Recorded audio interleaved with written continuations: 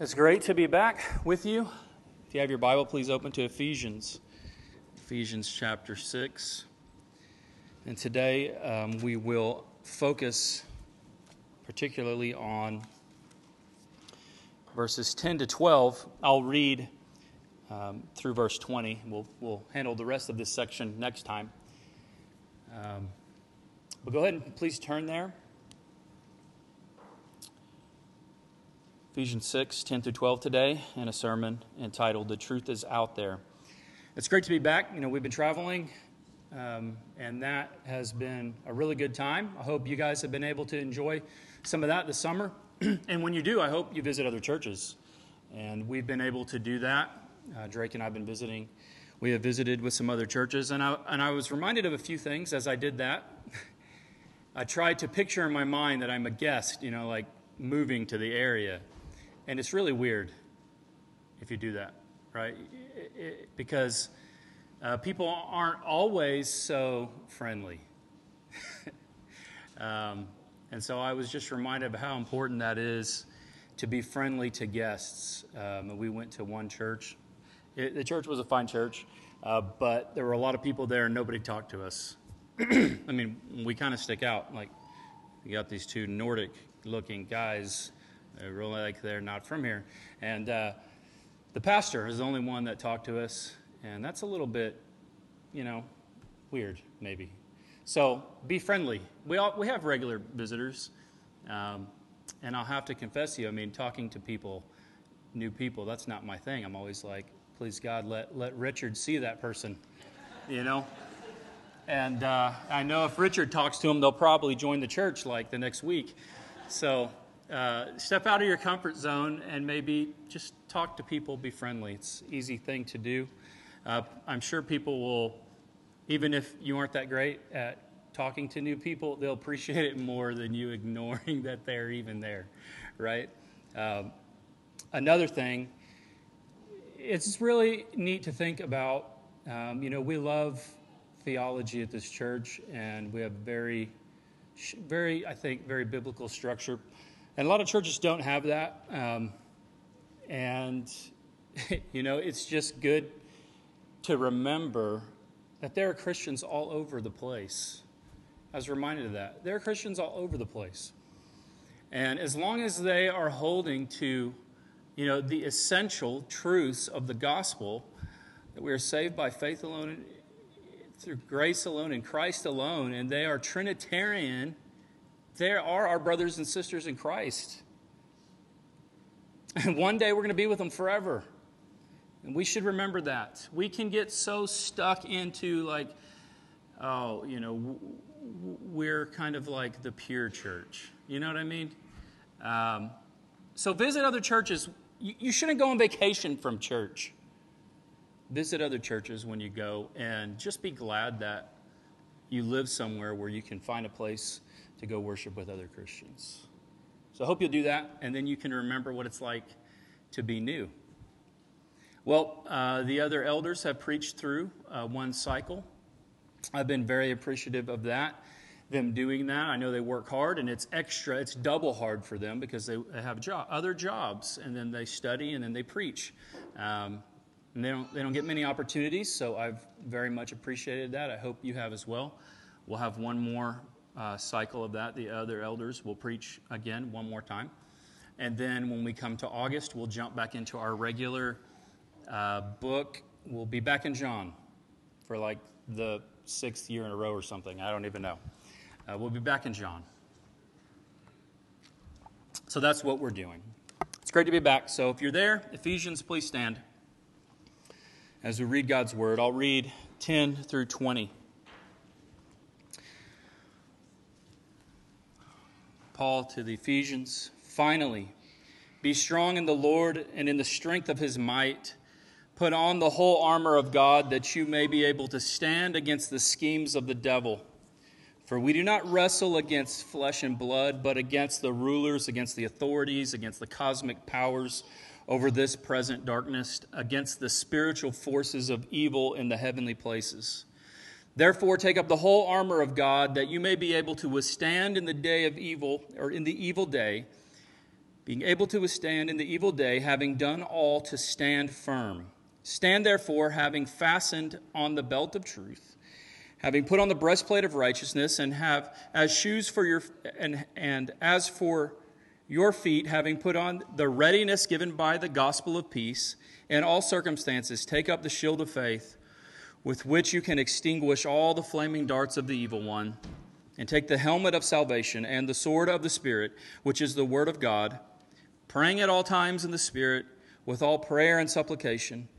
To that end, keep alert with all perseverance, making supplication for all of the saints, and also for me, that words may be given to me, in opening my mouth boldly to proclaim the mystery of the gospel, for which I am an ambassador in chains, that I may declare it boldly as I ought to speak.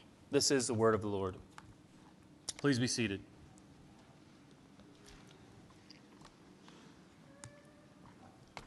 When I was a young boy, every Friday evening would go something like this. We would head down to the local Blockbuster. You guys may not know what a Blockbuster is. You can think of a Blockbuster as like a library. Hopefully you know what a library is. But it's a library where they put movies. And back then they were VHS tapes. And they're like things. They almost look like they're book-sized tapes. And so that's what we do. Every Friday we'd go to the Blockbuster and we'd find a movie to watch for that weekend. On the way home we'd go in to pick up some Little Caesars hot and ready pizza, right? And so then we'd go home. But we wouldn't watch the movie on Friday night because Friday night was a special night. That's the night that The X-Files came on. The X-Files, that was my go-to Friday night show, and I loved that show. It's an amazing show. X-Files is about two FBI agents, and they investigate paranormal activities, right? Supernatural things, mysteries, unexplainable things. And there's kind of this thread that ties all of the seasons together, and that there are aliens out there. And there's one FBI agent, Agent Mulder, and he's a believer. Is what they call a believer. Not a believer like we would say believer, but he believes in the supernatural. And he believes that aliens are out there. And then there's Scully, and she's a skeptic, and she's a materialist. That's the term, right? She doesn't believe in anything that you cannot prove with the five senses. Scientific method. And these things aren't real. They're all explainable and all of this. And behind this, there's the secret, dark shadow government that exists within the government. So they're finding that there's these UFOs, but there's this smoking man. You guys heard? The smoking man is trying to hide all of that evidence that there really are aliens, and they want to invade the world. Those were Friday nights. And what I didn't realize is that the X-Files were apparently going to step into reality. Last year, in a little sneaky maneuver in the $2.3 trillion COVID relief bill, Senator Marco Rubio did what politicians do. You know how they do? Like, this bill's like 5,500 pages. Nobody's going to read it. So I'm going to slip in a little sneaky thing in here, and I'm going to mandate that the Pentagon and the Defense Department brief us on everything that they have on UFOs. And then, after they brief, a classified brief, they're going to have to brief the world. They're going to have to release what they know or what they can release. Right? Because what had leaked out in the past year were 3 videos that have since been unclassified of UFOs, or what they call UAPs. They call them UAPs now. Unidentified aerial phenomena. And it's been very interesting what's leaked. And they've talked to several pilots who have been allowed to share their experiences. And so they encounter things they cannot explain regularly, like pretty regularly. And one is asked, you can look up the 60 Minutes interview on this. They asked one pilot, how often do you see these? And he said, every time I flew. They're like, every day? He's like, saw them every day. They're like, what are they doing? I don't know. Watching, observing, I guess. I don't know. Now, what's amazing about this is that the government is acknowledging their existence. The public release was a little bit of a letdown because pretty much here's what they said. There's 144 recorded incidents. We could tell you that one of them was explainable. So you got all these other 143, no explanation. Now, what they are encountering is really quite incredible. So these things, I don't know what they are, can go 13,000 miles an hour, like in an instant, with no propulsion devices. No, you can't observe any. They've been captured on the pilot's own iPhone, so you can see it, and recorded on the weapon systems of like fighter jets. They have that video they've released. They have other better stuff apparently, but they can't release it to us because that might give away our secrets to the enemy on how we collect data. 13,000 miles an hour, no sonic boom, can go a 90-degree angle in an instant, and can go that fast underwater. It's like they're moving through matter, through space and time even. They can appear instantly and disappear instantly. It's like they phase in and out of reality. Disappear, appear somewhere else 40 miles away. And it's all captured. This isn't like make-believe. This is all captured on multiple military devices that have recorded these things. And then these pilots, and they all say, you know, if I didn't have like my back seat, I probably wouldn't have said anything because people would like think you're crazy. But because of, other people saw it, they came forward.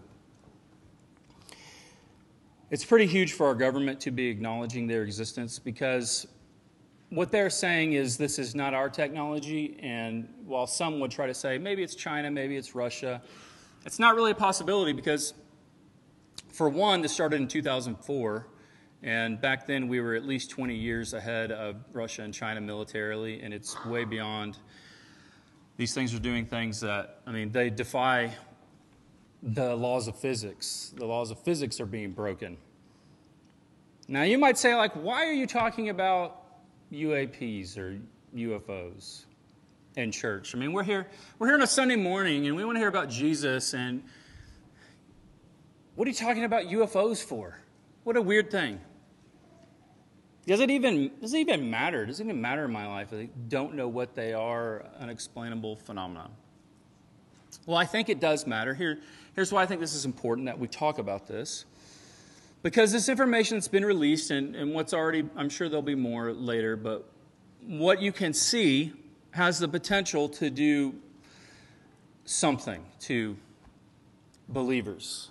What can happen to believers is they can see this, and then their faith can begin to get a little shaky, right? Maybe even cause them to doubt the Bible.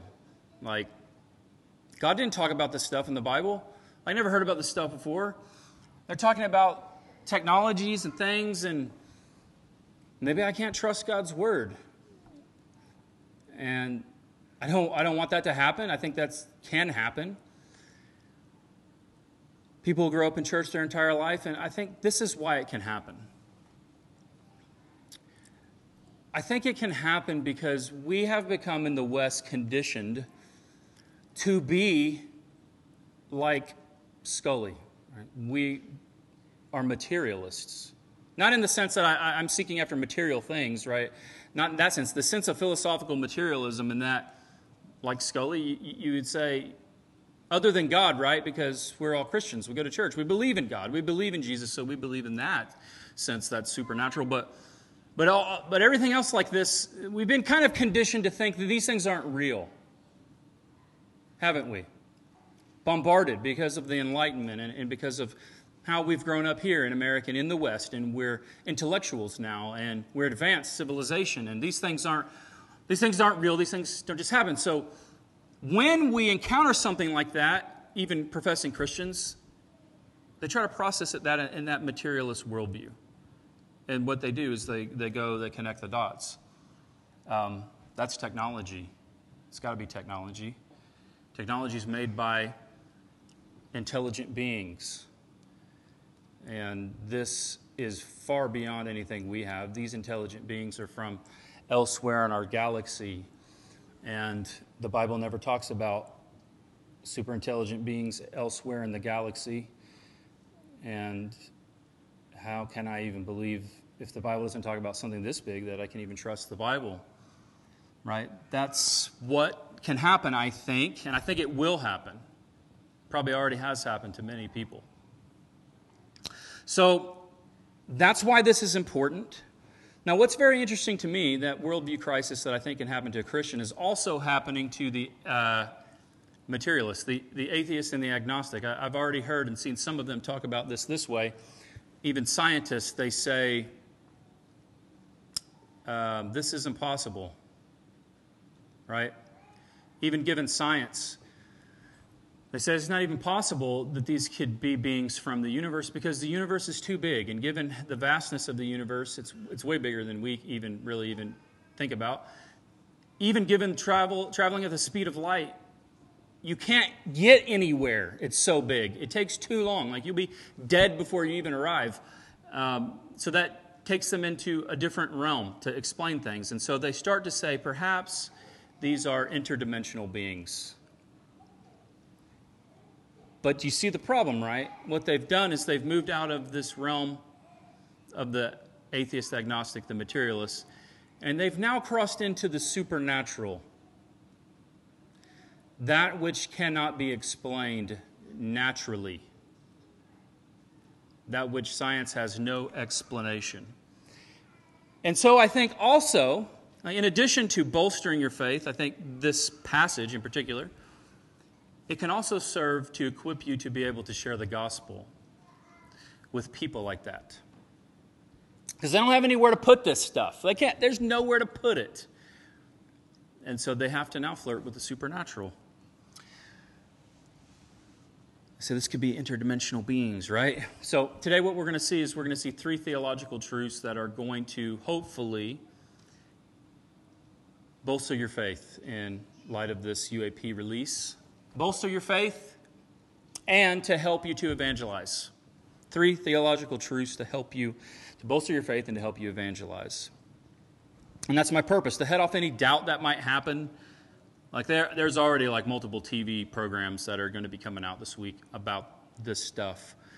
And then for the skeptic, right, to be able to have a bridge to sharing the gospel with people. Because you know what? Before this, you could say to somebody, before this happened, you could be like, hey, do you believe in interdimensional beings? And they'd be like, oh, yeah, of course, given the magnitude and of the universe and mathematics and blah, blah, blah, right? Interdimensional beings are they're plausible or something like that. And be like, oh, really? Do you believe that angels? How about angels? They'd be like, no way. Like, angels, that's fairy tale stuff. Angels are fairy tales. That's what meaning it insultingly. But I bet not anymore. Not anymore. They're more likely now to listen. And the Bible has an answer for all of these things. I think it's a good testament to us of the sufficiency of the Scripture. We believe in the sufficiency of the Bible in all areas of life. Once again, I did so much research this week, it was ridiculous. The amount of things the Bible says about the supernatural are pretty amazing. And this passage in particular helps us to get into that, to think about that if you've been prone to thinking like a philosophical materialist. Because if we're honest with ourselves, right, those of us that kind of fall into this section of the Christian world, right, we got the little house with Orthodox Christians in it. We got this side over here, the charismatics, right, they don't have a problem with the supernatural. Like, the devil does everything. You know what I'm saying? Like, he's responsible for you spilling your drink when you go after church. You spilled your Dr. Pepper on the table. And then you got over here on our side, though, everybody's like we pretend like there is no devil. Don't we? There's no devil. Like, what is he? We never talk about him. It's like he's not even real. We want to have balance, and I think this passage can help us to have a good, appropriate balance. Okay. So let's look at these three theological truths. Number one is the biblical cosmology. The biblical cosmology. Now, what do I mean by that? What is cosmology? Well, that's what you believe about all of reality. Okay, so the materialist, the skeptic, right? all the universe. That's all that there is. There's the universe and the laws of nature, and there's time and chance. And given enough time and chance, given the laws of the universe like can and will create itself from nothing. That's the type of thing they say. And this is all that there is, and that's it. There's nothing else. But the biblical cosmology can handle this issue easily. It fits in easily. Our cosmology encompasses more than just simply the natural realm, and that's explicit in this passage, is it not? Look back at it. Finally, be strong in the Lord and the strength of his might. Put on the whole armor of God, that you may be able to stand against the schemes of the devil. For we do not wrestle against flesh and blood, but against the rulers, against the authorities, against the cosmic powers over this present darkness, against the spiritual forces of evil in the heavenly places. The Bible cosmology can fit all of this. And the cosmology of the Bible is really this. If you could say, what is it like in a word? I'd say conflict. It's conflict. There's a cosmic conflict happening. And that has been happening and runs the length of your Bible and encompasses all of our reality. There is this material universe, but there is another part of this universe to which we do not have access to. And all of it is in conflict. So that's why we're called to be strong. Put on the armor of God. Stand against the strategies of the devil. Militaristic language. And next time we'll get into looking more specifically at that, standing and the armor of God. But that's the call. Militaristic language. There is a great cosmic conflict happening all around us.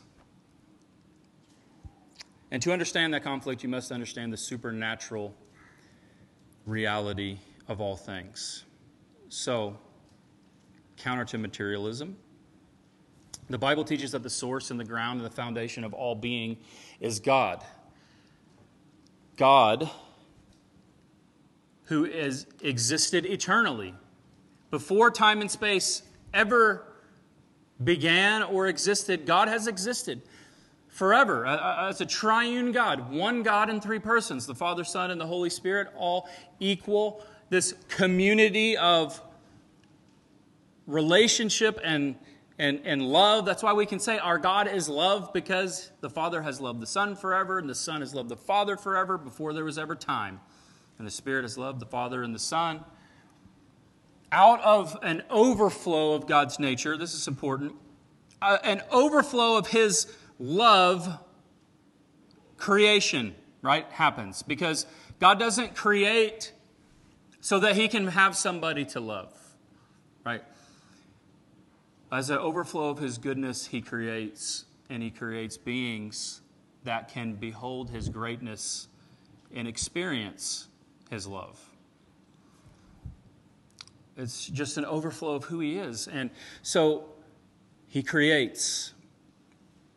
And in particular, we're told that Jesus, our Lord, who called here the Lord, finally be strong in the Lord, that Lord is Jesus Christ. He created all things. We're told this in Colossians 1:16. For by Him all things were created in heaven and on earth, visible and invisible, whether thrones or dominions, rulers or authorities. All things were created through Him and for Him. So we're told there in Colossians 1:16, the visible. Right? That's our realm, the visible realm. That's where we live. That's us, it's animals, it's everything. That's the observable universe, the five senses, all of that. Everything in the universe. But the Bible cosmology contains another realm, which Paul calls in Colossians 1:16 the invisible. And it's inhabited by thrones, dominions, rulers, and authorities. And then here in Ephesians, Paul calls them cosmic powers, authorities, spiritual forces of evil. There is another realm. So there's our created realm, but there's another realm. And this realm exists somewhere, right? It contains, this other invisible realm contains persons. We think about it wrongly. We think about it like it's just some place where there's like disembodied things and like maybe just souls that float around and like when water like moves as a ball, or mercury, like maybe a spirit mercury ball flies around. But we shouldn't think about it this way. I don't know if that's like Gnosticism that's left over, or there's another realm that contains persons, intelligences, like individuals. Here called dominions, thrones, rulers, authorities, cosmic powers. More on that in a little bit. Now, we would often just sum this up and use the word angels, right? Angels. Though that doesn't really capture it perfectly, but it's sufficient. Angels. Supernatural persons. Now, you might, if you want to use the jargon of the common world, you might just call them interdimensional beings, because that's what they are. Now, there are certain classes of these beings. They're common messenger angels, but there's definitely rank and authority structures of some type. There are more powerful ones that have authority even over regions. There's the Prince of Persia that we read of in the Old Testament, and when you start to look at it, you see there's apparently some type of structure to these things. Now, they may be as simple as a common messenger, but there's also cherubim, and these are apparently terrifying to see, these things. They look very odd and weird. Multiple heads, the head of a bull, the head of a lion, a man, like all in one, and wings with eyes all over the place. And if you saw it, you'd be terrified. And that's always usually what happens when people see angels. Even the common ones that look like men, right? Some of them just look like mankind. But they know that's not like a regular man. That's like a supernatural man. And they're scary. They always say, hey, don't be afraid. I'm bearing good news. And then there's seraphim. The seraphim, this strange class, it appears to be like maybe a flaming serpent with 6 wings that covers himself, and they praise God, right? They're going around the throne singing, holy, holy, holy is the Lord. But seraphim, literally like burning ones. Like think of like it's like a nuclear reactor. Their body's like a nuclear reactor, and they're just on burning, and they're praising God. Very strange things in this spiritual realm, and often just as men. Now, what is clear from the Bible is these beings can traverse realms. They're literally interdimensional. How do they traverse realms? I don't know. We don't know. Do they have the capability within just their person, right, to like create a tear in space-time? Or do they have some type of angel technology because they're super intelligent beings, and it requires, of course we believe God can traverse everything and do it, but do they have to use some type of technology to come into our realm? I don't know. We don't know these answers. And I was thinking the other day, when they appear, they always have clothes on, and that seems interesting. Like, what if they showed up today? Would they have on like modern clothes? Just now you get insight into my mind how it works, right? I imagine they showed up with Abraham, and they've probably got a walking staff and their robes. And today they show up, and who knows what they're wearing, right? Timberlands. And these beings are capable of traversing realms. They have some type of body, some type of spiritual body. Very, very strange to think of, right? They exist in their realm, and they move, they talk. How do you talk, right? They're not just doing ESP like I don't think. Like when they appear in our realm, they talk, and they agitate the air, and sound waves hit somebody's eardrum and they hear them talk, or they make noise, right? They interact with people. Sometimes even they wage war, and they kill masses of amounts of people. It's very strange. There's a place, though, that apparently bodies can exist. They have some type of spiritual body. And apparently a couple of humans went to this realm in their bodies. Remember, Elijah is taken up into a chariot of fire. Is that meant to be symbolic? Or is that their best way of describing something that's inexplainable on how to get a human body into the other realm? Again, no idea, don't know. Enoch was taken away in his body to this realm. Think of this realm as like another reality, right? There's our reality, but if you could slide out of this reality, all around in this universe, there's another reality, which is the invisible. We can't see it. Well, there's a third place that is called, within this spiritual realm, the third heaven, right? This is where God's presence is. Paul says he was caught up here. In 2 Corinthians, he says that he was caught up to the third heaven, but I can't tell you about it, right? Well, why didn't you just not mention it? Because now I'm curious, right? But he's there, and we see it also in Revelation, the vision, the throne room. Isaiah sees the throne of God, and this is the place where I think when we die, we go, Jesus refers to this as paradise. And this is the place where God's will is done perfectly. We are to pray that God's will would be done on this earth as it is in heaven. Because what we see when we look at these other realms is a great conflict, right? Our material realm, this spiritual realm, they're both part of creation. They didn't always exist, nor did the beings that inhabit the other realm. They didn't always exist. They're part of creation. And they're in conflict and rebellion against God. Both realms. That brings us to the fall, of course, right? In our cosmology, the fall. And Genesis 3 explains how this happened. That God had created the world and everything in it and everything that exists, and it's very good. And sometime, we don't know when, there was a rebellion in this other realm by these beings. And that rebellion spilled over into our realm. Right? The serpent, he's called in Genesis 3. We don't know, at that point, you don't know a lot about this being, except he's called the serpent. And side note, some speculate that he may be a seraphim. But the serpent deceives mankind, and we join the rebellion. I'm summarizing, obviously, tons of things that happen. But we join in the rebellion against God. And because of our rebellion, sin spread to all men, and therefore death entered the world and all men die. And from that rebellion in this realm, this is how we explain all of the death, sickness, pain, oppression, wars, tyranny. It all comes by our rebellion against our Creator.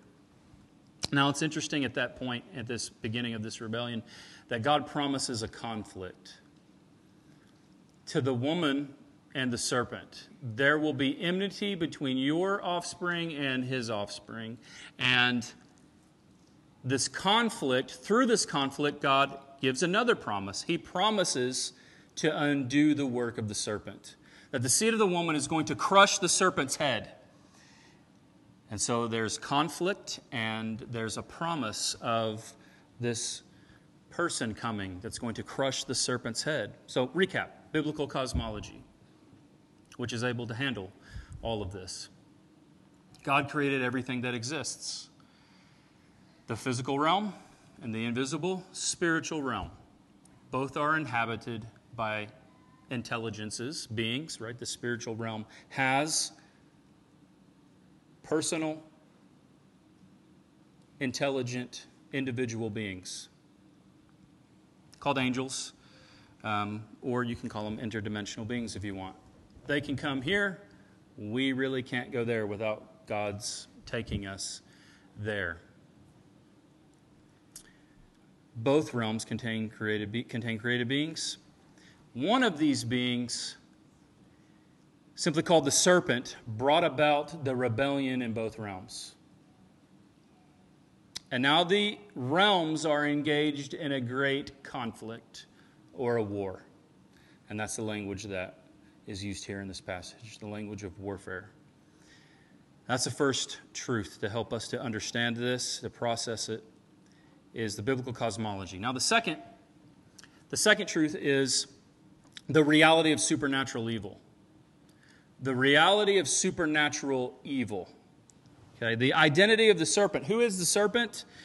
Revelation 22 tells us he's identified. He's called the dragon, the ancient serpent, who is the devil and Satan. And we have the whole Bible. That's the beauty of it. The Bible interprets itself, and we need to use the whole Bible. He's identified. He's called the dragon, the ancient serpent, the devil, and Satan. To us in the West, that almost sounds like a joke, right? Because we're so enlightened. We're too enlightened for the devil, aren't we? We're too enlightened for the supernatural. I mean, a personal devil, right? We've kind of outgrown that. Haven't we in the West? The West has outgrown, right? We think we've outgrown God and we've outgrown the devil. So this is foolish talk. In our society, we think of evil. We think, you know what evil really is? Evil is just things that can be reduced down to psychology or disparities in economics, oppressions, and sociological problems, or educational issues and problems and power dynamics. And we understand where all of these evils come from, don't we? And so we downplay that there could be such a thing as an actual, real devil, a supernatural being that is evil. And we think, we'll bring about human flourishing. We can really do it. That's what we've tricked ourselves into, haven't we? We've tricked ourselves, or maybe we haven't tricked ourselves, as we'll see. We think we can solve all of our problems. With enough education, we can solve any problem, right? With the right economic system, we can eliminate disparities and solve problems. With enough psychological help, people can leave all of these destructive behaviors behind. And with the right sociology and education, we can overcome everything. We can fix our problems. And yet, there still remains, permeating our society after all of these years past the Enlightenment, unexplainable evil.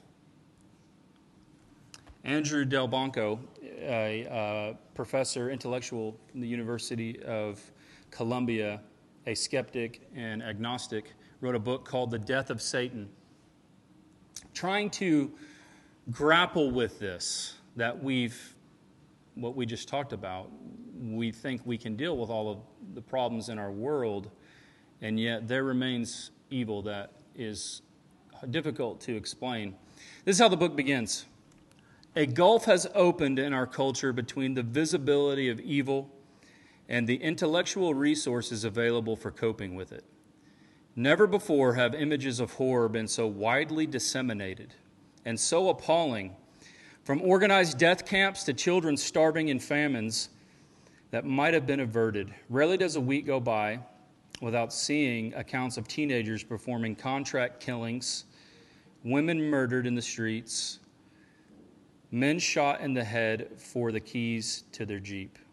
And then he goes on to list other things that I won't even read to you in church that are so descriptive and clearly evil. And so what you see, what Delbanco is trying to grapple with is, we don't really believe in evil, do we? Or do we?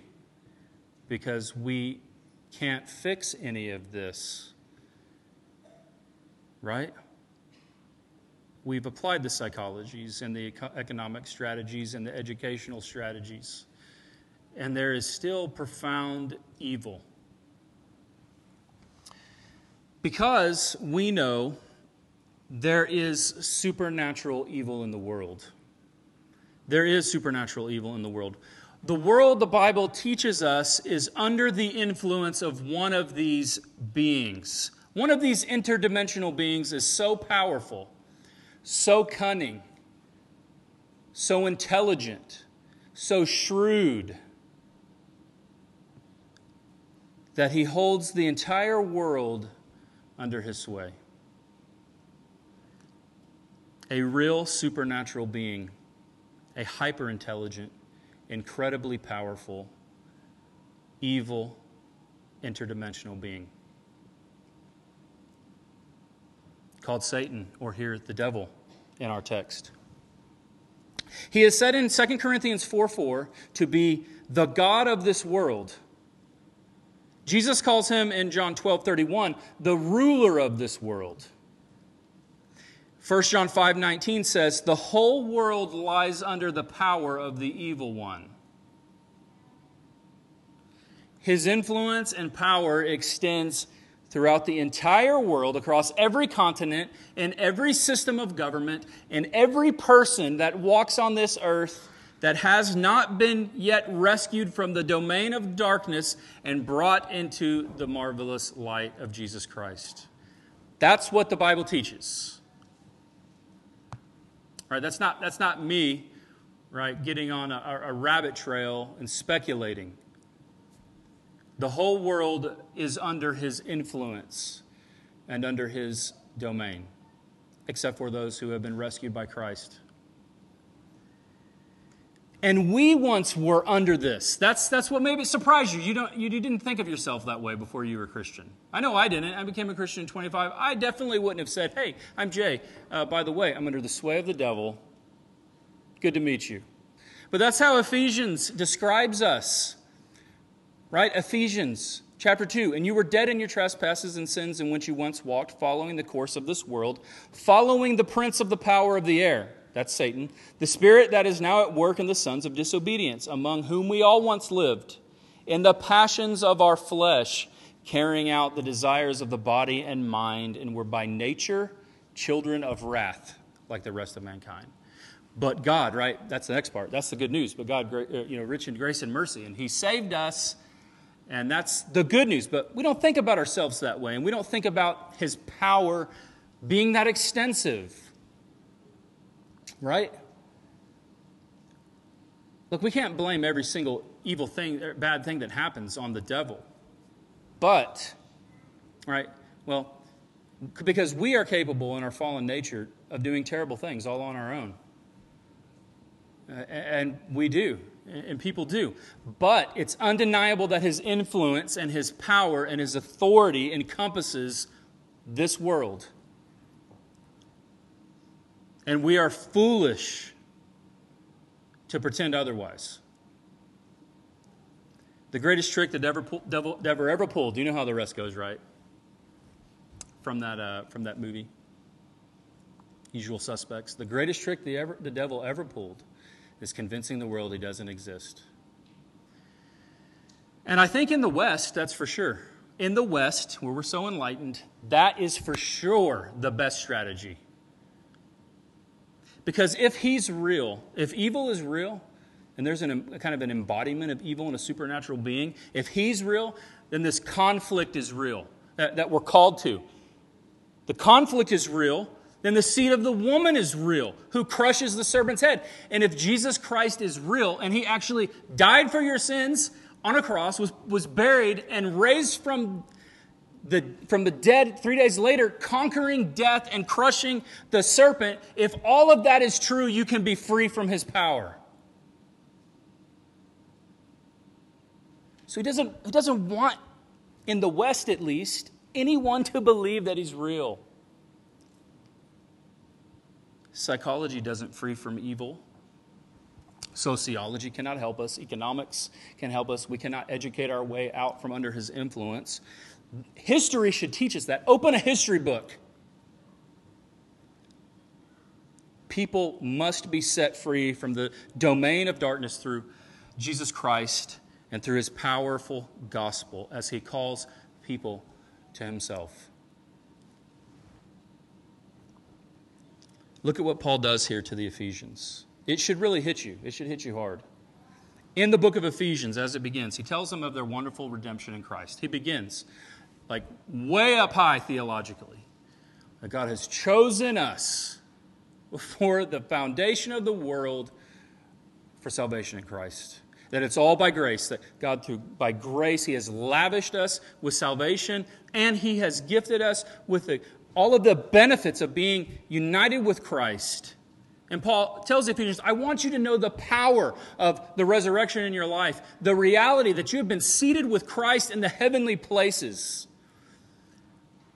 And because God has saved you, he calls the church, he says, because God has done this wonderful thing for you, here's how you live. Here's how you live for God in this world, church. And he tells you all of that. And then coming right off of that, right here in this text, here's what God's done for you. It's amazing. Here's what the gospel is. Here's how now you live in the world. And this is what he tells you. Finally, brothers, be strong in the Lord and the strength of His might, because your reality is one of warfare. You are engaged in cosmic warfare. So put on the armor of God so that you can fight. That's what he tells them. You're in warfare. You're in warfare right now. Put on the armor of God so that you'll be able to stand and stand firm. We don't wrestle against flesh and blood. It's not just people. People do bad things, and they do terrible evils. But behind all of it, there is a puppet master. It's so cunning and sly. And we don't just address this in the physical sense. This is a spiritual issue that is rampaging through the world. There is an evil blanketing all of mankind, and you're at war against this person. He's at war against you. And what you don't do, what he's telling you is you put on the armor of God, because you don't turn your back on him. You turn around and you face him. And we'll see more of that next week. You stand firm. Stand firm against the devil. Resist the devil and he'll flee from you. Right? Isn't that what we're told elsewhere? The term here used is wrestle. Wrestle. Right? Why? Why the term wrestle? Isn't he talking about militaristic stuff?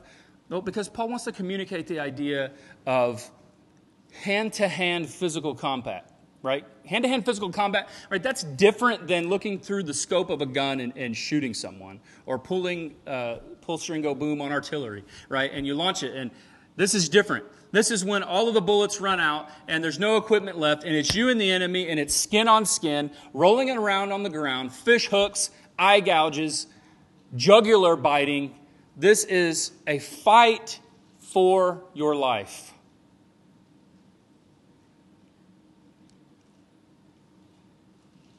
You're in the fight to the death. There's no truces. You can't call a timeout. This being seeks to destroy you. What did he care so much about you until Christ really rescued you and now you belong to Christ? And he hates Christ and he hates God and now he hates you and he seeks to destroy you. He's against you. Laying, waiting, watching, right? He's like a prowling lion. Lurking in the tall grass with those big eyes, just waiting. And Paul says, put on the armor of God, stand firm, and you're to fight him. Fight him to the death. We don't wrestle against flesh and blood. We're not engaged in a purely human conflict. We're involved in spiritual warfare, something much more sinister. And then he lists these out if you look back at your text. He lists them out. Rulers, authorities, flesh and blood, or not against flesh and blood, but rulers, authorities, cosmic powers over this present darkness. There's some type of diversity. There's interdimensional beings of malevolence with Satan as their head. Satan and these fallen angels, they don't only rebel in their realm. They rebel in our realm. They have ways of influencing this world. He calls them here schemes. The word schemes carries the idea of logical, systematic, and strategic deceptions. And that's what we'll go to now. So the first theological truth, and time just flew by, didn't it? So we got to speed it up a little bit. All right, so you have to hang in there now because we'll have to speed up. First theological truth is the cosmology of the Bible. Helps us to process these things. The second is the reality of supernatural evil. Supernatural evil is real. The third is these strategies, the strategies of the evil. Now, part of the training that goes into, when you come into the Army, you get this training, you go to officer school here, is to learn not just our strategies, you want to learn the enemy's strategies. You want to know their weapons, their equipment, their vehicles, and how they employ those. So, you know, some of the memories that I have when I'm young, it seems like a lifetime ago, just in my 20s, and Angie's on the couch there, and she's holding these little flashcards, and Drake's running around in his diaper all over the house, and Angie's like holds this card up, and I'm staring at it, you know, and I'm like, BMP, that's a BMP, yeah, that's what it is. Weapons capabilities, 30 millimeter, carries 8 people. So I have to memorize all these vehicles because you have to know, what does the enemy have? What are his strategies? How is he likely to employ what he has and his tactics and techniques? And what is interesting is he uses this term here that makes mention of these things, which one commentator says contain trickery and subterfuge. And we aren't familiar with his tactics. Right? We don't really ever talk about them. But we ought to be familiar with his schemes, his tactics and techniques. So let's do that. Okay? I'm going to have to go fast. Now, I categorize these in a way that would just help me to get my head around them. Most common, common, and rare. Okay? Most common, common, and rare. So let's go quick. The most common way that Satan employs his schemes and strategies is to present a counter-truth to God's revealed word and to make it seem plausible and desirable. And we see this in the fall in Genesis chapter 3, right? He said to the woman, did God actually say? Did God actually say? Well, that's not really quite right. Here's the counter-truth. When you eat that, you'll become like God. And they were deceived and they ate. This is so common, right? This is so common even today. Did God actually say you're justified by faith alone, apart from works? Right? Well, not really, because anyone who says you're justified by faith apart from works is anathema. Right? That's the teaching of the Catholic Church. Did God actually say sex before marriage is a sin? Did he really?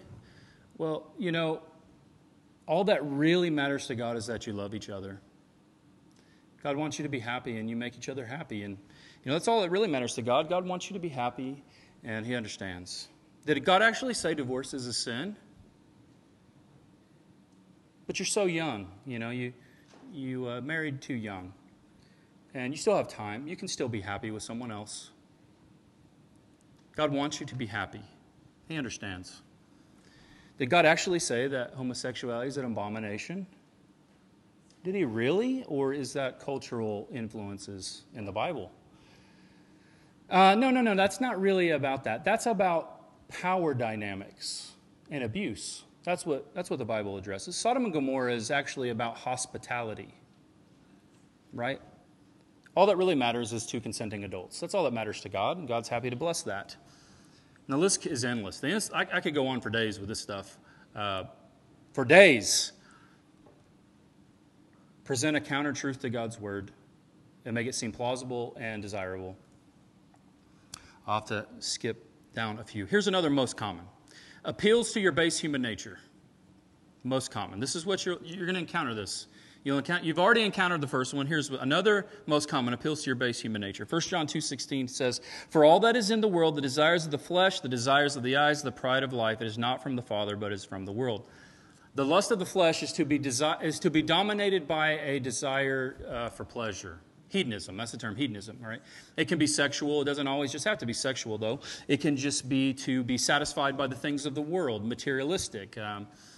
You're going from this thing or this thing to that thing, and it's a new thing every other day, and it brings you happiness, and that's the lust of the eyes, or the lust of the flesh, rather. That's the lust of the flesh. The desire of the eyes is envy and covetousness, right? To not be content with what God has given you, to not be content in God himself, to look at others and be like, I want that. I need that, why should I have to just have what I have? And when you start coveting, you start resenting, right? These things chain together so easily. And he lays so many subtle traps because he's been at it for so long. And it leads to envy. And envy to anger. And anger to hatred. Hatred can lead to all kinds of things, right? Murder. The pride of life. The pride of life can be so dangerous. One, it's to be self-sufficient in yourself, to think you have everything you need in yourself. You don't need anyone or anything in this world, even God.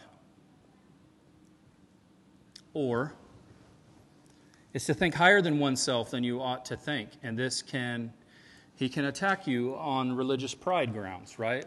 You think highly of yourself. You say, I'm not like that sinner. And you forget that apart from Christ, you're nothing. Right? There's so many subtle ways. Those are the most common. Okay? Most common. Now the common. It's about to get weird. All right, the propagation of idolatry and occultism. These are common. This is not in the uncommon. This is common. These are common historically, and they deal with widespread deceptions over entire cultures and peoples.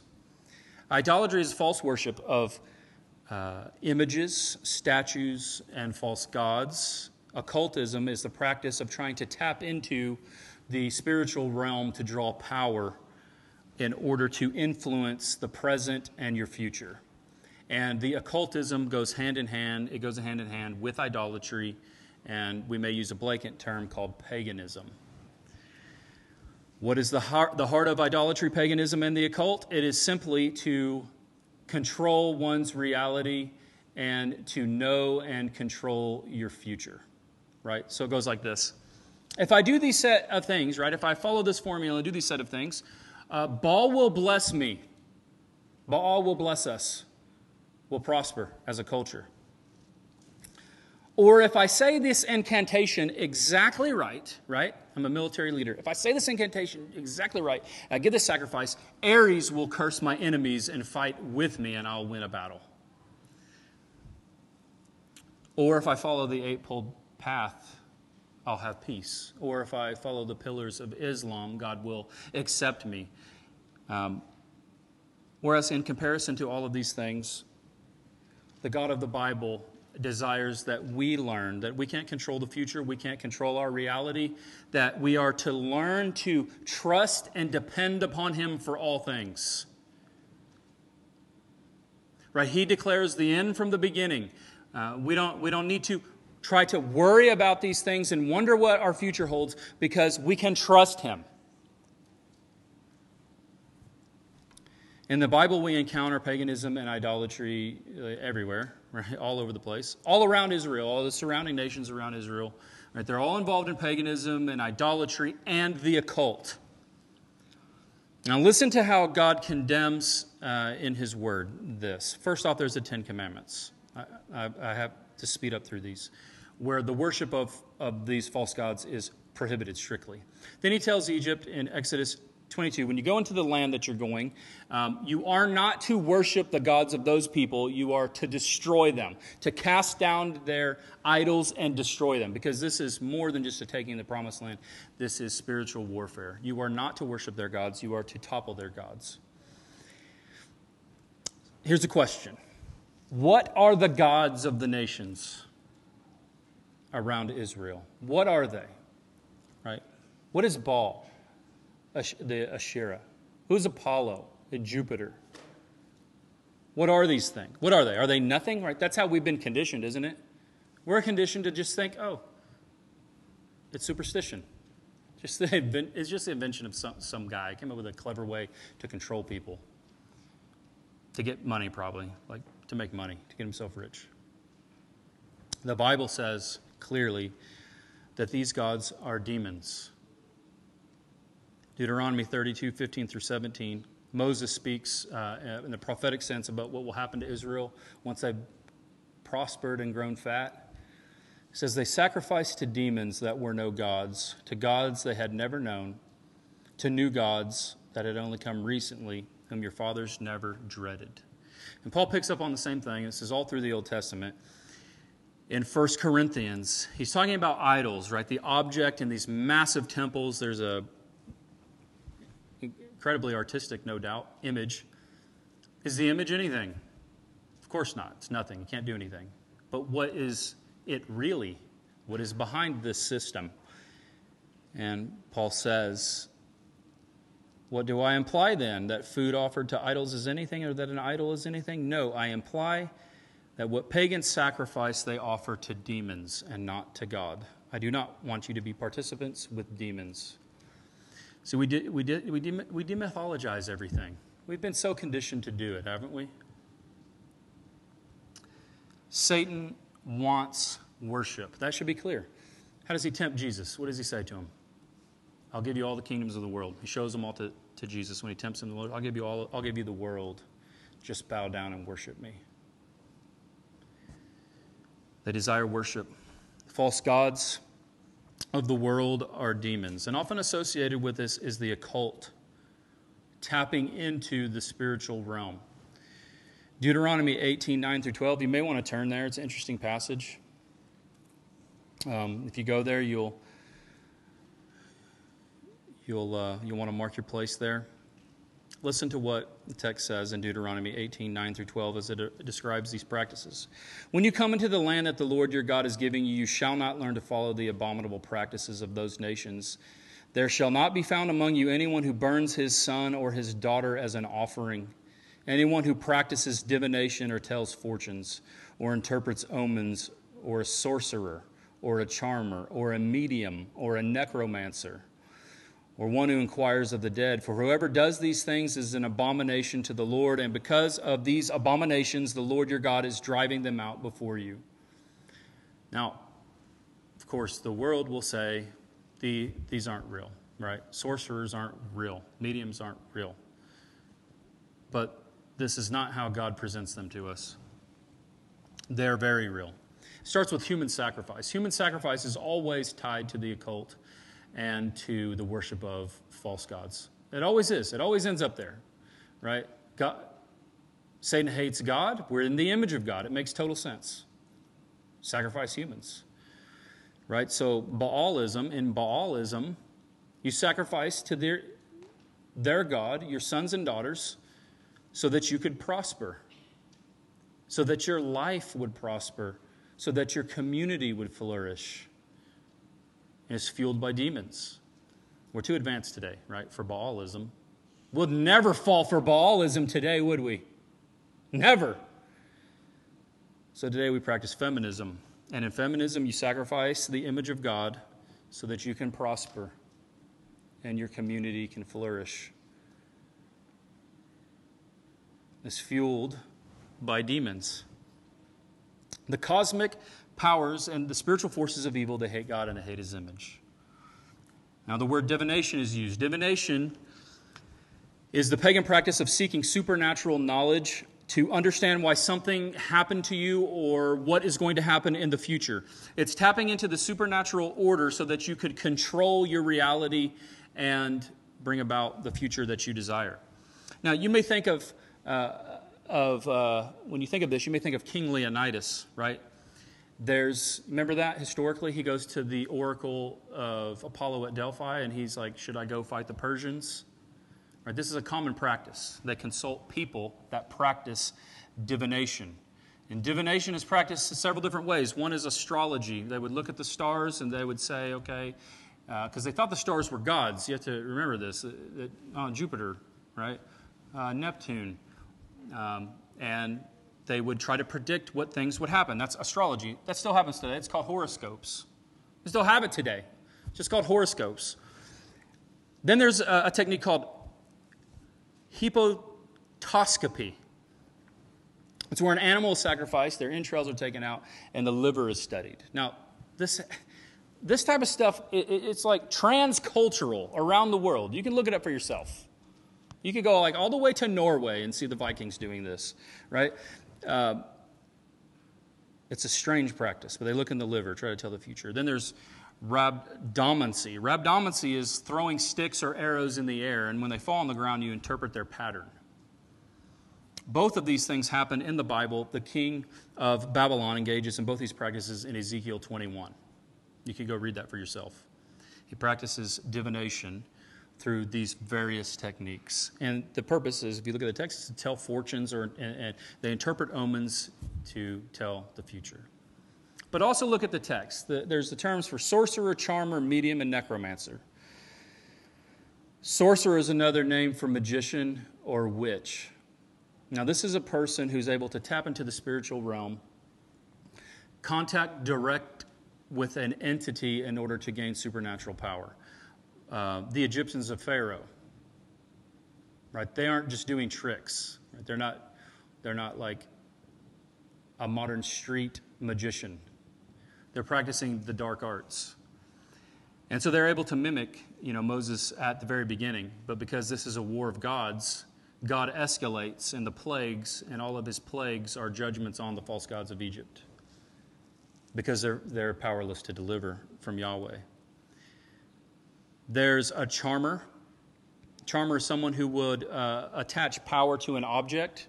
You can go to some spiritist shop and buy some crystals or a magic necklace today. People still try to practice this. There's mediums. Mediums are those who will channel a god, or a god, right? False god, we know as a demon. We see this in Acts 16.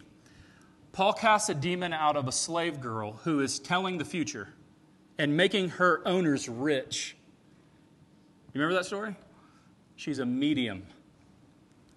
And there's necromancers, those who contact the dead. That's also seen in the Bible as well. All of this is still practiced today. It didn't go anywhere. It's all practiced today all over the place. We just changed the names. We call them sensitives. They're sensitives, or they're psychics. Now, this is going to trip you out. Okay, there's a tie between all of this and UFOs today. You know who Danica Patrick is? You guys know who Danica Patrick is? The NASCAR driver? The first female NASCAR driver. You guys know who she is. How about Demi Lovato, the singer? These people are called influencers. They influence millions of people through their phone, their smartphone. They have access to millions of people. Danica Patrick said this. I listened to it this week. I shared it with George, sent it to him. She says she is mentored and guided by interdimensional beings. She gains access to them via meditation. Demi Lovato, same thing. Through the practice of meditation, she has had direct contact with interdimensional beings, and it was a spiritual awakening for her. Not long after she came out as non-binary. Now, how did they learn this technique? Well, they learned it through a man named Dr. Stephen Greer, who's maybe the most famous UFO guy in America. He's been researching and studying this phenomena for years. He used to be a medical doctor. And he left that because he said, my mission in life is to become an ambassador to these beings, which he calls an advanced civilization far beyond our own. And he says, I've met with these beings, and their goal is to take humanity to the next phase of our evolution, where there will be no more hunger, there will be no poverty, no crime, no oppression, no more sickness. What is being offered? They're offering the kingdom apart from Christ. So what he's done is he's tapped into trying to influence those that influence others. And there's an app that is very popular. It's downloadable through Google and Apple Podcasts. And he teaches people how to practice meditation. It's Eastern mysticism, tied into the universal consciousness. You open yourself up to have direct contact with what he says are UFOs, but that which we know are actually demons. And he's teaching hundreds of thousands, millions of people to become mediums. This is the practice of divination mediums. Well, then there's the very rare. I'll just mention them quickly. We don't have time to go through them. There's demonic possession, which I don't think really happens in the West anymore, because if that's real, the other is real. But this still happens in third world countries. And Jesus casts out demons, and he tells you, if I cast out demons, the kingdom of God has come upon you, right? And he uses the illustration of plundering a strong man's house. How do you plunder a strong man's goods unless you bind the strong man? And what is he saying? If I've come upon you and cast out demons, then I have begun to plunder the kingdom of darkness. Then there's the preaching of false gospels by angels, right? These are what I categorize as extremely rare because they're explicit instances of supernatural evil. Paul warns about it. Don't believe another gospel, even if another angel from heaven preaches it. It's happened twice in history. Happened in the 7th century A.D. In a cave, a man named Muhammad was meditating when an angel named Jibril seized him, and literally seized him. He felt like he was going to be crushed to death. Later, he told his family he felt like he was demon-possessed, and they convinced him that he was not, that it was revelation from God. It's the beginning of Islam. The Mormon religion began in New York State in 1823 when an angel appeared to Joseph Smith. Angel Moroni appeared, I think, 22 times and preached to him another false gospel. And these, of course, have led astray and deceived millions of people around the world kept them from seeing the true gospel. And we're engaged in this war. That's what Paul is telling us. This stuff is real. The supernatural is real, and you're engaged in this war for your own soul and for the souls of everyone. So there's your three theological truths. The cosmology of the Bible, the reality of supernatural evil, and then the last one are the schemes, the strategies that we are to be aware. So what are UAPs? I have no idea what they are. I don't know what they are. No one knows what they are. But I know that I can fit them into my worldview. I can speculate what they are. I think they've been here all along. They're probably seeing angels or angels coming in and out of switching through realities, dimensions, or maybe various technologies they might have. But here's what I think the goal is, right? I think we're foolish if we don't look at this and say, what is the scheme of the enemy? One, it's the destruction of people's faith. I think it's clear. To destroy people's faith who see these, to make them doubt the Bible. Second, a counter-materialist narrative, right? To present another gospel, like Danica Patrick and Demi Lovato and the medical doctor are doing. And there's a fake existential threat, I think, possibly, number three. A way that humanity will unite, right? There'll be a threat, like we've got to unite against the threat, and our willingness to unite will set the stage for what we see in the end of Revelation, a one world united, a one world government engaged in worshiping the dragon. Revelation 13:4, they worshiped the dragon. How do we get there? How does the whole world get there? There's some worldwide deception.